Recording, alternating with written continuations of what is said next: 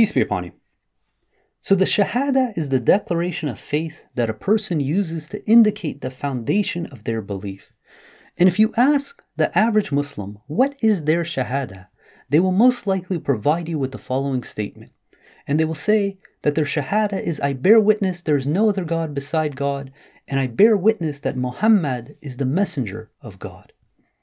But for many Muslims, they are unaware that this is the false Shahada. That this Shahada is not only factually wrong, it goes counter to the verses of the Quran. In order to understand why this statement is false, it helps to understand first what is the correct Shahada. The correct Shahada is best articulated in Surah 3 verse 18, where it reads, God bears witness that there is no God except He, and so do the angels and those who possess knowledge. Truthfully and equitably, He is the absolute God. There is no God but He, the Almighty, most wise. So according to this verse in the Quran, the Shahada of God, the angels, and the knowledgeable is that there is no other God beside God. This is the same Shahada per all of God's scriptures, including the Bible and the Quran, and has been the Shahada for all of eternity. This is the first commandment in the Bible that we see in Exodus chapter 20 verse 3. It says, you shall have no other gods before me. And we see this Shahada in one form or another in the Quran about 30 different times. And in every single occurrence in the Quran, you will only see God's name mentioned in the proper Shahada. Not once will you see another name mentioned beside God. Surah 47 of the Quran is entitled Muhammad. In verse 19 of Surah 47, it says, you shall know that there is no other God beside God, and ask forgiveness of your sins and the sins of all believing men and women. God is fully aware of your decisions and your ultimate destiny. So all these times in the Quran, it specifies that the Shahada is simply La ilaha illallah, that we are only to mention God's name. You can do different derivatives of it, but it's always there is no other God beside God. And it identifies the oneness of God. So where did this part of bearing witness to Muhammad being a messenger of God, where do we see this in the Quran? Interesting enough, it occurs one time in the entire Quran, and it's in Surah 63, which is entitled The Hypocrites, and this is the Shahada of the hypocrites. It says, when the hypocrites come to you, they say, we bear witness you are the messenger of God. God knows that you are His messenger, and God bears witness that the hypocrites are liars. This is the only occurrence in the entire Quran where you have individuals bearing witness to Muhammad being a messenger of God, and it occurs in Surah 63, which is entitled The Hypocrites, and it is the Shahada of the hypocrites. So now we have a choice. We have the Shahada of God, the angels, and the knowledgeable on one side that's repeated some 30 times in the Quran in one shape or another. And then on the other hand, you have the Shahada of the hypocrites who bear witness that Muhammad is a messenger of God. Which Shahada do we choose? Do we side with God or do we side with the hypocrites? The choice is obvious. So what is wrong with this statement? What is wrong with saying, I bear witness that Muhammad is a messenger of God? One of the commandments in the Quran is that we do not make any distinction among God's messengers. This is most clearly articulated in Surah 2 verse 285, where it reads, the messenger has believed in what was sent down to him from his Lord, and so did the believers. They believe in God, His angels, His scriptures, His messengers. We make no distinction among any of His messengers. They say, we hear and we obey. Forgive us, our Lord, to you is the ultimate destiny. This commandment to not make any distinction among God's messengers is repeated 4 times in the Quran. And the response from the believers should be, we hear and we obey, and not try to justify why we should say Muhammad's name at the expense of all the other prophets and messengers. Consider, when was the last time someone said, I bear witness that there is no other God beside God, and I bear witness that Jonah is a messenger of God, or I bear witness that Jesus is a messenger of God. People don't make this statement. So by not doing that, by not mentioning all of God's messengers and prophets, they're making a distinction. And by doing so, they're contradicting this direct commandment in the Quran. Some people make the argument that this making of a distinction only applies that we cannot say we believe in some and we disbelieve in some. And this understanding comes from Surah 4, verse 150. But if you read it in context, this is not the commandment in regards to the distinction. This is simply one use case of how a distinction can be made.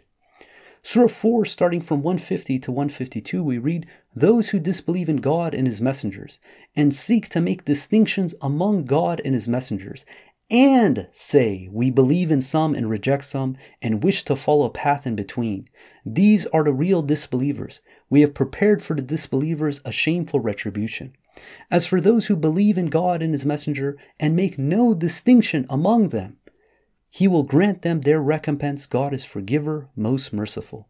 To say that making a distinction simply means to believe in some and reject some is missing the whole point. This is just simply one example of how a distinction can be made. Again, if we read it, it says, "And seek to make distinction among God, His messengers, and say, we believe in some and reject some." So this is an example of how a distinction can be made. This does not indicate that this is the only way to make a distinction. For instance, if your teacher tells you 3 times not to cheat on your exam, and then the 4th time tells you not to cheat on your exam by looking at your neighbor's paper, does that mean that the other ways of cheating automatically become acceptable? God clearly tells us not to make distinction between His messengers. And according to 2 verse 285, our response should be, "I hear and I obey." Not try to find excuses to bypass this clear commandment in the Quran. Another argument that people make is that they show that God preferred some messengers over others when it states in Surah 17, verse 55, "Your Lord is the best knower of everyone in the heavens and the earth. In accordance with this knowledge, we preferred some prophets over others. For example, we gave David the Psalms." So people pull this verse and they say, well, look, God is clearly making a distinction, that He is indicating that He preferred some prophets over others. But the reality is we are not God. God can make all the distinctions He wants. This is what God does, is He stratifies. He's the one who's the ultimate judge. God is telling us when it comes to us not to make any distinction among God's messengers. By elevating ones at the expense of others, we're making a distinction. By mentioning Muhammad's name in our Shahada, we are making a distinction, and we are breaking this crucial commandment. So back to the Shahada. If God tells us to not make distinctions, and people insist on mentioning Muhammad's name in their Shahada at the expense of all the other messengers, then they are clearly making a distinction. Some argue, they say, this is because Muhammad is the final messenger. He's the khatam, he's the seal of the prophets. So by saying his name, he's encompassing all messengers. This argument is completely laughable because, again, a distinction is being made. We are elevating one at the expense of the others. We're signifying Muhammad at the expense of the other messengers. And again, ask yourself, when was the last time you heard a Muslim say that they bear witness there's no other God beside God, and they bear witness that Isa is the messenger of God? But what else is interesting about Surah 63, where the hypocrites make their Shahada, saying they bear witness that Muhammad is the messenger of God, is that not only are they hypocrites, but God is specifically calling them liars. So why are they liars? In order to claim to bear witness to something, we have to have seen it with our own eyes. In Surah 28, verse 44, God tells the Prophet the following statement. It says, "You were not present on the slope of the western mount when we issued the commands to Moses. You were not a witness." So here, God is telling Prophet Muhammad that he's not a witness to Moses receiving the revelations. So this is informing Muhammad that he cannot say that he bears witness to this because he did not see it for himself. He was not physically present when this event took place. Similarly, in Surah 21, verse 61, the response from the people of Abraham after he destroyed their statues was, they said, "Bring him before the eyes of all the people that they may bear witness." In order to say that we witness something, we have to see it with our own eyes. By reading the Quran, we can say we bear witness to the Quran, the message in the Quran. But to say, I bear witness that Muhammad is a messenger of God is indicating that we saw this with our own eyes. We never saw Prophet Muhammad. It's incapable for us to make such a statement. And if we do so, we're bearing false witness, which is again breaking another one of God's commandments.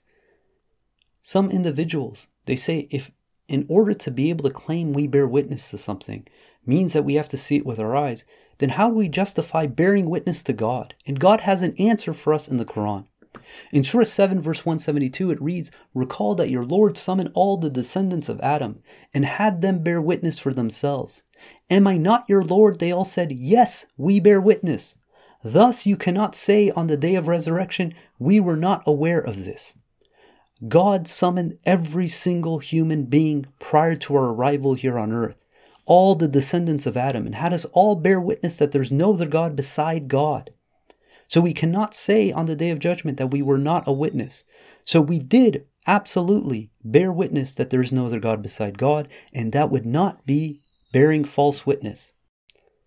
But there's also another problem with the statement of saying, I bear witness that Muhammad is a messenger of God.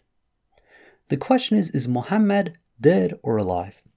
Surah 39 says, you, Muhammad, will surely die just like they will die. There is no question that Prophet Muhammad, peace be upon him, is dead. That said, how is it possible for a dead person to be a messenger when we say we bear witness that Muhammad is a messenger of God? Muhammad was a messenger of God. So this statement itself, to say I bear witness Muhammad is a messenger of God, is factually inaccurate because a dead individual cannot be a messenger. That if we really wanted to be articulate, at least we would say Muhammad was a messenger of God. But for the previous points, even this statement breaks the simple premise of what the Shahada is. Consistently, God tells the Prophet to follow the religion of Abraham, Millat Ibrahim. In Surah 16 verse 123 it says, then we inspired you, Muhammad, to follow the religion of Abraham, the monotheist. He never was an idol worshipper. So if Muhammad was commanded to follow the religion of Abraham, and the Shahada is the foundational piece for this religion, would it make any sense to think that Prophet Abraham mentioned Muhammad's name living thousands of years before him? Not only is such an idea comical, it's physically impossible.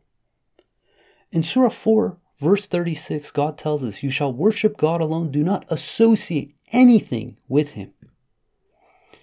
Simply by mentioning someone else's name consistently beside that of God's is showing that we're associating another entity with God, irrespective. Even if we acknowledge that Prophet Muhammad was the servant of God, the fact that we're consistently mentioning the name of a dead human being next to that of God's is showing that we're breaking this crucial commandment not to associate anything with God. In Surah 39 verse 3 it says, absolutely the religion shall be devoted to God alone. Those who set up idols beside him say, we idolize them only to bring us closer to God, for they are in a better position. God will judge them regarding their disputes. God does not guide such liars, disbelievers. To think that we have to give salawat, prayers, blessings to the Prophet in order to be able to reach God is setting up another entity beside God, irrespective if we say that it is a servant of God. We have to be content and fully satisfied with the mention of God alone. In Surah 39 verse 45 it says, when God alone is mentioned, the hearts of those who do not believe in the hereafter shrink with aversion. But when others are mentioned beside him, they become satisfied. Individuals who are not satisfied with their Shahada being dedicated to God alone and are only satisfied when they say the name of the Prophet, that of next to God, is showing that they don't worship God alone. In Surah 39 verse 36 it says, is God not sufficient for his servant? They frighten you with the idols they set up beside him. Whomever God sends astray, nothing can guide him. God is absolutely sufficient for us if we worship God alone. If we depend on mentioning other entities beside God, it's showing that we do not worship God alone. So consistently in the Quran, we see that the Shahada is always that there's no other God beside God, that we never associate any other names in our Shahada, that we don't make any distinction among God's messengers, that a dead person cannot be a messenger. In order for us to bear witness into something, we have to be able to see it with our own eyes. Now, the only place you'll see this Shahada outside of Surah 63, which is the Shahada of the hypocrites, is in the Hadith. And now here's the question. You have a choice. The Shahada of God, the angels, the knowledgeable, is that simply there is no other God beside God, the mentioning of God alone. And the Shahada of the hypocrites is to say, I bear witness that Muhammad is a messenger of God. Which Shahada do we choose? In Surah 25 verse 30, God tells us the response of the Prophet on the Day of Judgment. His response regarding his people is, the messenger said, my Lord, my people have deserted this Quran. Individuals who follow other sources beside the Quran are going to be led astray. They're going to be led to the false Shahada and not the Shahada of God in the Quran. In Surah 37 verse 35, it says, when they are told, La ilaha illallah, there is no other God beside God, they turned arrogant. Let's not make that same mistake. Let's be fully content with the worship of God alone. Let's not pollute any of our worship practices, this foundational piece of our entire religion, by mentioning any other names beside God.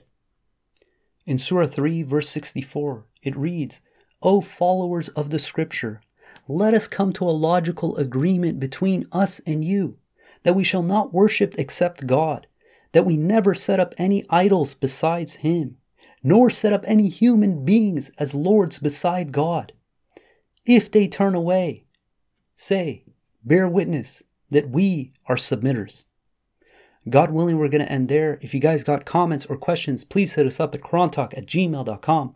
If you want to follow along the verses of the Quran, please download the Quran Study app on the iOS App Store or go to the QuranStudyApp.com website.